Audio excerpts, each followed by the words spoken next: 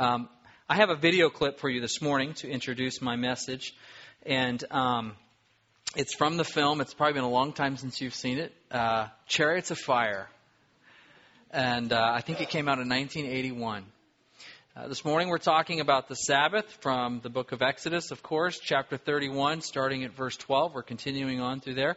And I thought this would be an interesting video clip to just kind of introduce this conversation about the Sabbath. And let me just give you a little bit of context here, what's going on. Eric Liddell, who is a runner for Great Britain, they're on the ship over to France where the Olympics are being held, and he's going to run several races. And he finds out along the way that one of his races is going to be held on Sunday. And that creates a problem for him. And you're going to see the decision that he's faced with and what he ends up doing. So, Andrew, if you play that for us.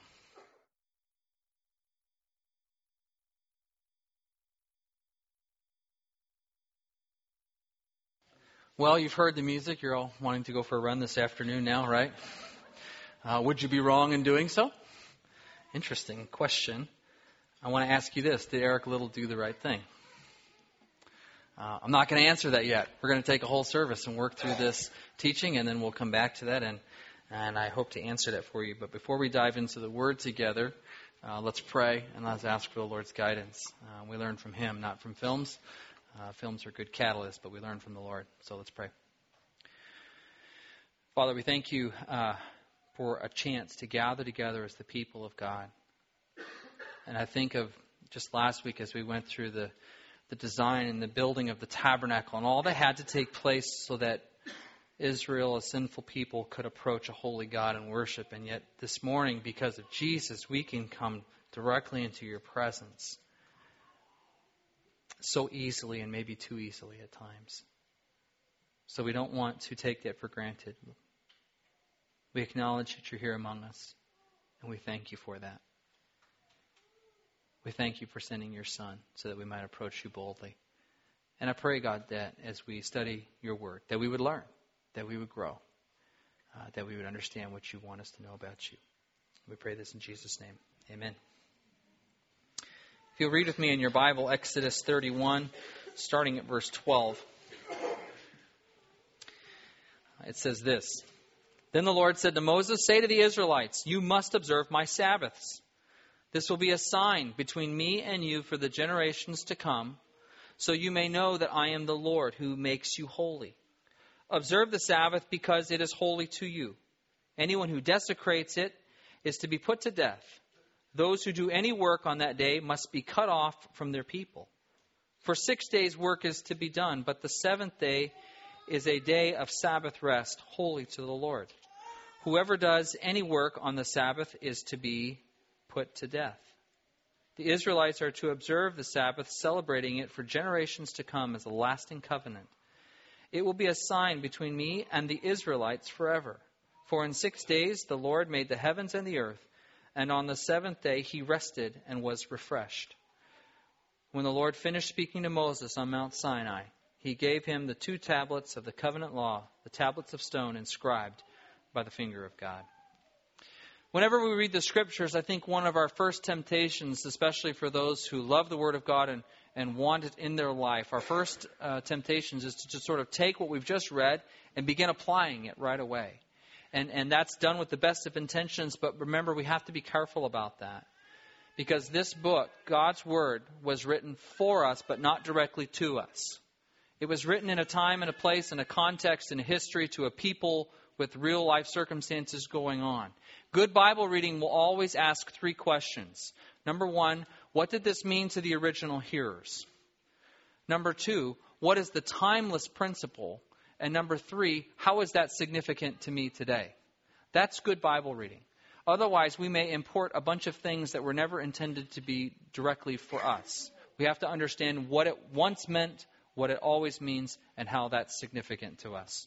And that's what we're going to do this morning. So we're going to take a look at this, the Sabbath, as the Lord has played it out here and described it to us. And we're going to try to understand, what did the Sabbath mean for Israel? And the first point that I would make is this. I think my battery's going low here. The Sabbath was God's gift to former slaves. The Sabbath was God's gift to former slaves. The Hebrew word for Sabbath is Shabbat, which means literally to cease or to rest. And I think for Israel, who had just been delivered after 400 years of slavery in Egypt, I think their rescue by God would have prompted all kinds of questions about sort of this new regime that they're a part of now. Who is this God? What does he want from us? What does he expect from us? What is he like? What kind of relationship will we have with him? Sure, he's rescued us, but what does our future with him look like? And just like you and I, when we get a new boss or a new teacher for the school year or a new supervisor or something like that, we're kind of on pins and needles for a while. We want to know about who this individual is and how they'll relate to us and how we'll work together. And I think Moses, if I put myself in his sandals after this meeting with God on top of Mount Sinai for 40 days and 40 nights, I think he must have been relieved and excited to be able to descend the mountain to speak to Israel about the goodness of a gracious God who was offering them something as rich as a Sabbath. In fact, there's a lot of things that I think was good news for Moses as he was descending the mountain. First of all, he's descending to tell people that this God, this holy God, is going to dwell among the people, right? We looked at this last week with the instructions of the tabernacle, a way that God retains his holiness and yet gives access and an approach for a sinful people with this instrument, the tabernacle. So God's going to dwell among his people, and that was good news. Secondly, he's put this covenant relationship in writing.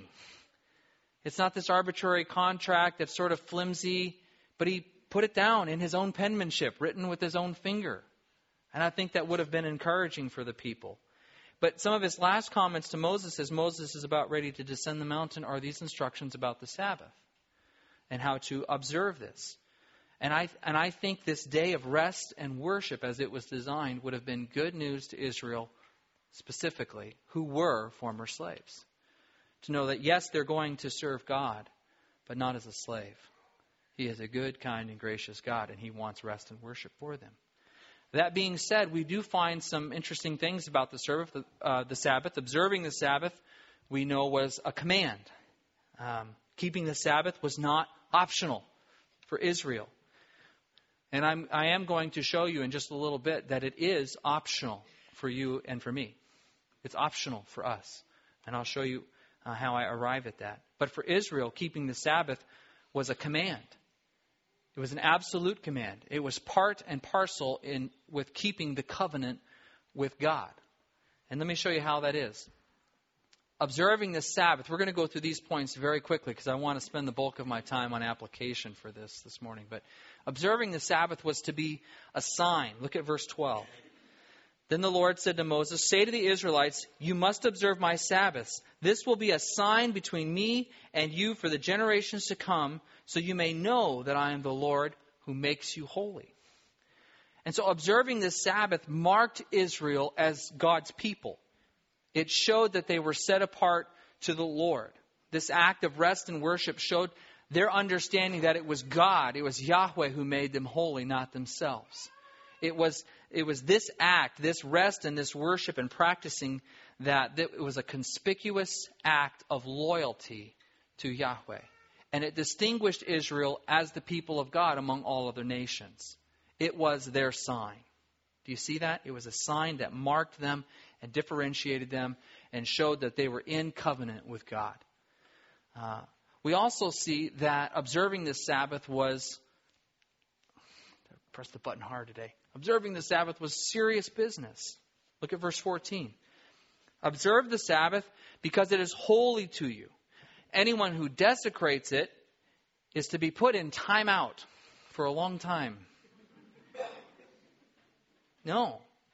I mean, it's almost hard to say it, but it says anyone who desecrates it is to be put to death. Those who do any work on that day must be cut off from the people. I mean, those are some heavy consequences, aren't they? They seem incredibly severe. But one thing that we know is that severe consequences keep us accountable to right behavior. Whether we like it or not, that's true. Let me illustrate that for you. This is from last year. I was out moose hunting. It's time for moose hunting stories, okay? So bear with me. I know, I can sense the eye rolls. That's okay. Some of you like it. I was out moose hunting, and I'm not telling you where, but I was in a trophy management area, and that means, of course, that this bull has to be 4 brow tine or 50 inches. And I found this sweet little spot, this little point that I could sit on in a transition area where the bulls were moving through, and I sat down for just a couple minutes, and I let out a little call, and this thing answered me immediately. Started coming to me, licking his lips, shaking his head, trying to let me know that he was big and I should get out of his area. And he kept coming closer and closer, and I'm looking at this thing, and he's only got 3 brow tine on one side. So I'm asking, is he 50 inches? Is this a 50-inch bull? What do you think? And then he comes closer. And he got closer than that, but that's when I switched the camera for the rifle. He got closer. And I just couldn't make him for 50. I think he's 49 3/4. I mean, I feel like he's just right there. And I'm not a great judge of this, but it felt to me like he was that close. But I'm weighing out the consequences. If I'm wrong, I surrender my firearm, potentially a 4-wheeler, vehicles getting in here, trailer, fines, hunting license, depending on what they want to do to me, right? And so severe consequences keep this guy alive. And for this year, for last year, this year he's going down. We're going to go find him. Severe consequences hold us accountable to right behavior. And so as much as we look at this consequence and we might get a little squeamish about it, we understand that it was an important reality. And so the consequences seem harsh, this death or being cut off from the people of God, until you consider what it was that the Sabbath said.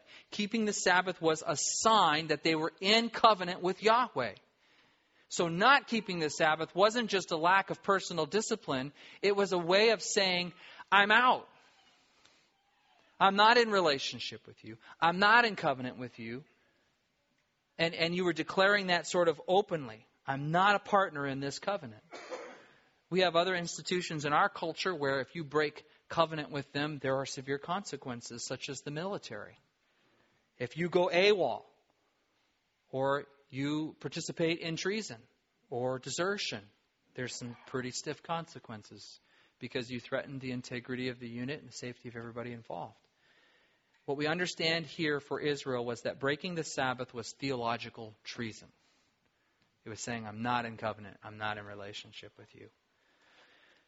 What would observing the Sabbath look like? Observing the Sabbath was marked by really 2 strong features, which were rest and worship. And as you can see, there's both a physical and a spiritual dimension to it that were really kind of interrelated for Israel. By resting and not working on the 7th day, one of the things that they showed and demonstrated was that they were no longer slaves. It was a testimony to God's deliverance. He rescued us. We're slaves no longer. And so that was one of the aspects that was communicated in the rest piece. It also showed by resting that they were trusting God for their needs. The reason we work is not just because we love work so much necessarily, but because producing and gathering and earning for our needs. And choosing to rest one day, this 7th day here, was a way that they showed that they ultimately trusted God for their provisions and for their needs.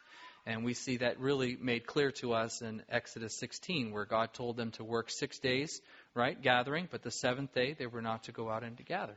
They needed to trust God. Also, we understand that observing the Sabbath wasn't just the cessation of work, okay, but it had a whole other component, which was engagement and worship. It was the worship piece. In fact, I don't know if you think about this, but it's a little bit repetitive that we run into the Sabbath here again, because we've already run into it in the 10 Commandments, right? And in Exodus 16, where it talked about resting on the 7th day. So why does it show up here again? The reason it shows up here again is because it's coming on the tail ends of God giving Moses the instructions for the tabernacle, the worship piece. And so the worship and the cessation of work, the Sabbath day, go together, tabernacle and worship. And so that's why it's sort of restated here and brought forward once again here. We also understand from this text that observing the Sabbath was a way of imitating God. Look at verse 16. The Israelites are to observe the Sabbath, celebrating it for generations to come as a lasting covenant. It will be a sign between me and the Israelites forever. For in 6 days the Lord made the heavens and the earth, and on the seventh day he rested and was refreshed. Now I have to tell you, this is one of those passages that I have a lot of questions about. But right here at the end where it says God rested and was refreshed, I think, what is that about? I don't understand that. I don't think he was fatigued. But so somehow there's a refreshment that comes that's not just from fatigue, but something else. I can't wait to talk to the Lord about that. How was it that you were refreshed in this way? But something that this passage tells us and sort of confronts us with as a culture is this. I'm going to make this statement, and some of you are going to cringe. Okay, but here it is. Rest is godly. Rest is godly. And I think that statement is very countercultural for us because we tend to esteem people by their hard work, by their efforts, by what they do, especially among men. That's one of the ways that men, unfortunately, sort of measure each other up, is how hard you work and what you do and what you're capable of. If you ask somebody, in fact, think about this. If you ask somebody, how are you doing? What's the response you hear back? I'm busy. I'm working hard. I'm in demand. People need me. I'm working hard. And I think from that, what we're supposed to say, oh, that's great, Consider the opposite. If we ask somebody, how are you doing? And they said, I'm rested. What would be your response to that? This person's lazy. What's going on here? Are you out of work? Don't you know, winter's coming? As somebody once said, a friend of mine said, there's only two seasons. There's winter and getting ready for winter, right? That's exactly right. Rest is godly. God rested. And I don't think it was because he needed it. It was because he chose to do it. And he modeled for us that we need it. And we ought to do it. It's also not a sign of weakness. It's actually a sign of strength. Rest is a sign of strength. It's not, however, an excuse for laziness. We can go too far to the other side of the coin. God finished his work in 6 days. Israel gathered how much on the sixth day? Twice as much. Twice as much. They weren't loafing. They planned to rest. In a sense, they had to work hard to rest. And so Sabbath keeping was not laziness, but planned rest as modeled by God. All right, so we've got a backdrop of what the Sabbath meant for Israel and kind of how it related here. Now, here's sort of the truth that I want to present to you guys with, and then we'll get on to the application piece. Observing the Sabbath is not required for new covenant Christians, which we are. We're not under the old covenant. That's not the covenant that is in operation for us. We learned last week, so I'm going to move through this quickly, that the old covenant has been made obsolete. We have a better covenant. We don't have to approach God through sacrifices and through the tabernacle or through the temple. We approach God directly through Jesus Christ. Our sins are forgiven. We don't need to do another sacrifice. We don't need to be afraid to be in the presence of God because of the grace and the mercy of Jesus. We're in a new covenant. The old one has been made obsolete. We talked about that last week, like your old iPhone or your old iPad that they're not supporting anymore. It's now obsolete. We're under a new operating system. We approach God through Jesus. We are new covenant Christians. And we praise God for that. And if you want to look at that, look at Hebrews 8. It makes it perfectly clear.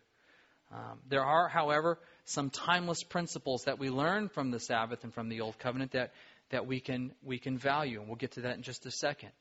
But for those of you who are tempted to keep the Sabbath as a matter of law or a matter of obligation, I want to just confront you with this. What you're doing is putting training wheels back on your bike. It's like having a 21-speed titanium full suspension mountain bike with all the freedom and the access that it gives you and putting training wheels back onto it. It's the backward step. The Sabbath, as we understand, was a sign for Israel in the Old Covenant. It's not a sign of our relationship with God. Colossians 2 makes this perfectly clear, 2:14 through 17. It says, having canceled the charge of our legal indebtedness, which stood against us and condemned us, He has taken it away, nailing it to the cross. And having disarmed the powers and authorities, He made a public spectacle of them, triumphing over them by the cross. Therefore, do not let anyone judge you by what you eat or drink, or with regard to a religious festival, a new moon celebration, or a Sabbath day. These are a shadow of the things that were to come. The reality, however, is found in Christ. That word there for reality is actually soma in Greek, which means the substance. Those were just shadows, pictures, types, looking forward. Christ is the substance. We're under the new covenant. Praise God. Romans tells us that we are free, however, to observe a special day or not. In other words, I believe it is optional. It is a matter of conscience, as the Apostle Paul teaches us. Romans 14:5 says this, one person considers one day more sacred than another. Another considers every day alike.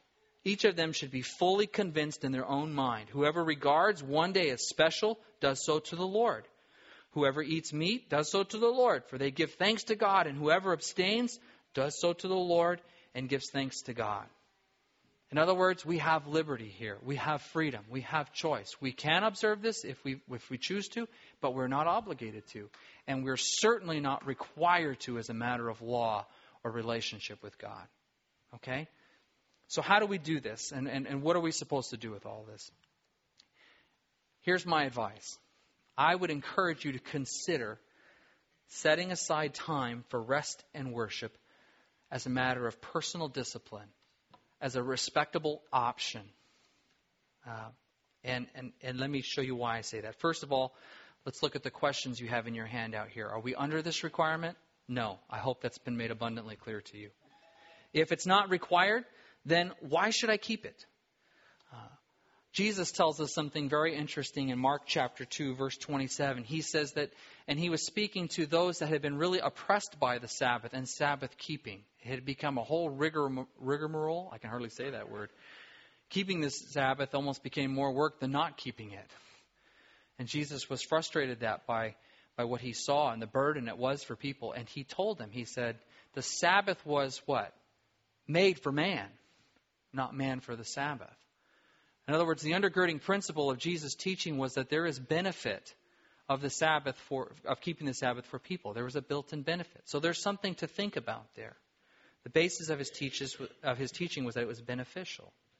So I think it's reasonable to see, well, what benefits are in it and how might those intersect with our life? C.S. Lewis has this great quote that I wanted to give you it's from his book, Mere Christianity. And he talks about the importance of training the habit of faith in our life. And he says this, we have to be continually reminded of what we believe. Neither this belief nor any other will automatically remain alive in the mind. It must be fed. As a matter of fact, if you examined 100 people who had lost their faith in Christianity, I wonder how many of them would turn out to have been reasoned out of it by honest argument. Do not most simply drift away? And that last question is what really hit me. People who leave the faith, I think most of the time if you were to talk to them, they wouldn't say, oh yes, this person argued me right out of it and I no longer see it as viable. I think people just simply drift. They don't remind themselves of the truths that they really do believe. Our faith must be fed. It must be practiced. We must remind ourselves of what we believe. Hebrews 10, verses 24 and 25 remind us that we shouldn't give up the habit of meeting together, but we should continue to meet together to encourage one another. And I think that's important. And so I just would want to tell you that I think keeping a day of rest and worship is a way of practicing belief and strengthening ourselves. It's like working out in the gym. We have to work out our faith. And I think that's important. Some of you might say, well, wait a minute, my life and my circumstances, my work, whatever, they don't really allow for me to do this. And the first thing I want to tell you is this: nobody's going to walk up to you and hand you rest. It's not going to happen. You're going to have to plan for it. It's going to have to be a conviction of yours that you put in place and that you guard. Because nobody's going to give it to you. Everything will vie for it. And so if you, as a matter of personal discipline, as a respectable option, choose to set aside time for rest and worship, as is your liberty to do, you should plan for it. You will have to plan for it. And I want to speak especially to those of you who are seasonal workers. And in Alaska, this is a lot of folks in the room. This is going to be a hard thing. I know some of you guys work with the fire crews, and some of you were just out for 14 days, and now you're back. You're going to have to plan for your rest. And you may not be able to set aside a whole day. Maybe you can set aside a couple hours within a day that you say, this is the time that I pull back from work and I acknowledge the Lord and I worship Him. So you'll have to figure out how that works in your own life. I would tell you this: the more difficult it is for you to do, the greater is your need. The harder it is for you to do, the closer you are to being a slave, either of your own making or someone else's. The harder it is for you to do, the greater is your need. Husbands and wives, you need to partner together in this effort. You will have to come up with what is your collective plan. And you may need to work hard to spell one another so that you can have this time of rest and worship. Men, you were presented with an opportunity this morning so that your wives could go to the ladies' retreat. You may have to set something aside and say, no, I'm going to step up and I'm going to spell my wife for this time so she can rest and engage the Lord and engage other people in the church. You may need to do that. John and Noel Piper, I appreciate that John Piper is a well-known author, and his wife Noel, one of the things that they do to make sure that Sundays is a day for rest for her, the kitchen's closed. And when they do eat dinner, because you got to eat, it's paper plates. It doesn't matter who's coming over, any dignitary or special person, paper plates, so that it's a restful day for her, which I think is important. One of the things Amy does for me to make sure that I have a time of rest, because I'll be honest with you, Sunday morning is not a restful time for me. I love you all, but you're all pieces of work, as am I, and it's work to be here, and I need rest. I need a break from you all. And one of the things Amy does for me is she allows me to go hunting. I love that time, as you guys can tell. For me to leave this space and this kind of work where I'm studying and praying and listening and talking, and I get to go out into the quiet of creation and walk around and see what God has made and watch the critters move and have that quiet and engage the Lord is the most restful and invigorating thing for my spiritual life. And my wife picks up the slack for me to allow me to do that. And for a week, she takes on the responsibilities at home alone. That means when I get home, men, when we get home, we need to be ready to serve. And not just come in and dump all our nasty, grody gear on the ground and let it linger for days. We need to come home with refreshment and energy and vitality, ready to serve our wives and our families. If you're a young couple, maybe you want to swap childcare with another couple so that you guys can have time together, that you can worship together, you can engage the Lord together and rest together. Solicit the help from another family that might provide some childcare for you, an older couple that would probably be invigorated by having your kids for a little while. Maybe not, but maybe something to think about. Let me ask you this question. As you look at this, you realize rest and worship is going to be costly. It's going to cost you something, right? But let me ask you this. What will the absence of rest cost you? As near as I can tell, it only is going to cost you in two areas of your life. Your spiritual health and your physical health. Just small things, right? So what will it cost you not to set aside a time of rest and not to set aside a time for worship? Next question I would ask you is this, or that I would anticipate is this: how should I practice rest and worship? Again, you're going to have to guard it because everything will vie for it and want to take it away from you. For me, one of the days that I set aside as sort of as sacred, if I can use that word, is Saturday. It's a day I don't work. Now, there are at times exceptions, and it's not a matter of law, so I can choose to make those. But I guard my Saturdays. And if you want to, you can test me in this. Call me on Saturday. I'm not going to answer my phone. I screen my calls. Even if I know who you are and I know why you're calling, chances are I'm not going to answer the phone because you may go off on some other tirade for something else. And so I screen my calls. I guard that time. That is time for me to be home, resting with my family. And I need that time. On Sunday afternoons, I'll tell you what it looks like at our house. It's ugly. If you come over to our house this afternoon, I'm going to have on, a pair of raggedy old jeans and a sweatshirt. I'm going to have a peanut butter sandwich. The kitchen and the house is going to be a mess because we're not working to clean it up. We don't care. We're going to let it be. We're going to let it lie. And we're going to wolf down these sandwiches and a glass of milk, and we're going to race to the couch because one couch is more comfortable than the other for napping. And we take a nap. And that's what it looks like for us. It's just pretty every day,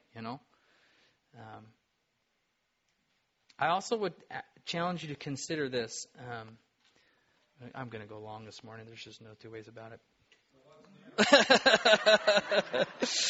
Oh, God bless Keith. Oh, mercy. I would encourage you to identify some places as sacred space, particularly your kitchen table. For us, that means we don't bring our cell phone to the table. Not for surfing the net, for Facebook, for texting, for calling, for weather updates, for anything.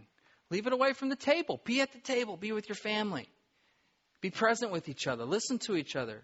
Tell stories. Talk about your day. Engage one another. Be present with them. And in fact, I'm going to go way out on a limb here and just confront some of you here. Some of you walk around with this stupid device constantly in front of you, engaged in almost everything except the people you're with. Stop it. Just shut it off and be present with who you're with. Honor them. They're in front of you. Be with them. He who is available to everyone isn't any good to anyone. So be present where you are and shut that thing off. I think, too, in terms of keeping a Sabbath, we've talked about there's really two dimensions to it. There's a physical rest component and there's an engagement of worship. And probably for all of us, one or two of those is easier than the other, right? For Sundays, I think, for many of you, it's probably fairly easy to engage the Lord in worship, but maybe it's harder for you to rest. For Pastor Keith, I think Sunday's probably a hard day for him, to really rest because he's so engaged in worship. You've got to figure out which one of these you need to work towards. We need both. And consider which one you need to be more intentional about. I have a quote for you from a Jewish man, Abraham Joshua Heschel. Now, take this quote with a grain of salt, because I do believe that this man thinks he must keep the Sabbath as a matter of law, which hopefully we've made clear that I don't think that's the case. But I do think he captures the principle about the Sabbath and what it was intended for, that it's really good. He says this: 6 days a week we wrestle with the world, wringing profit from the earth. On the Sabbath, we especially care for the seed of eternity planted in the soul. The world has our hands, but our soul belongs to someone else. I think that's good. He's got that right on the money. So let me come back to our opening video here. Did Eric Little do the right thing? My answer might surprise you. I think he did the right thing, but for the wrong reasons. Okay? Here's how I would answer it. First of all, his race was on Sunday, and he said that to run this race would be to break God's law because it was the Sabbath. Well, strict adherence to the law would be the Sabbath is on Saturday, not Sunday. And Sunday's the first day of the week, not the seventh. Therefore, he really was available to run, even if you were applying the law strictly and literally. So he made a mistake there. Secondly, the Sabbath is a sign of the old covenant, which Eric Little, as a believing Christian, was not under. And so in that sense, I think he exercised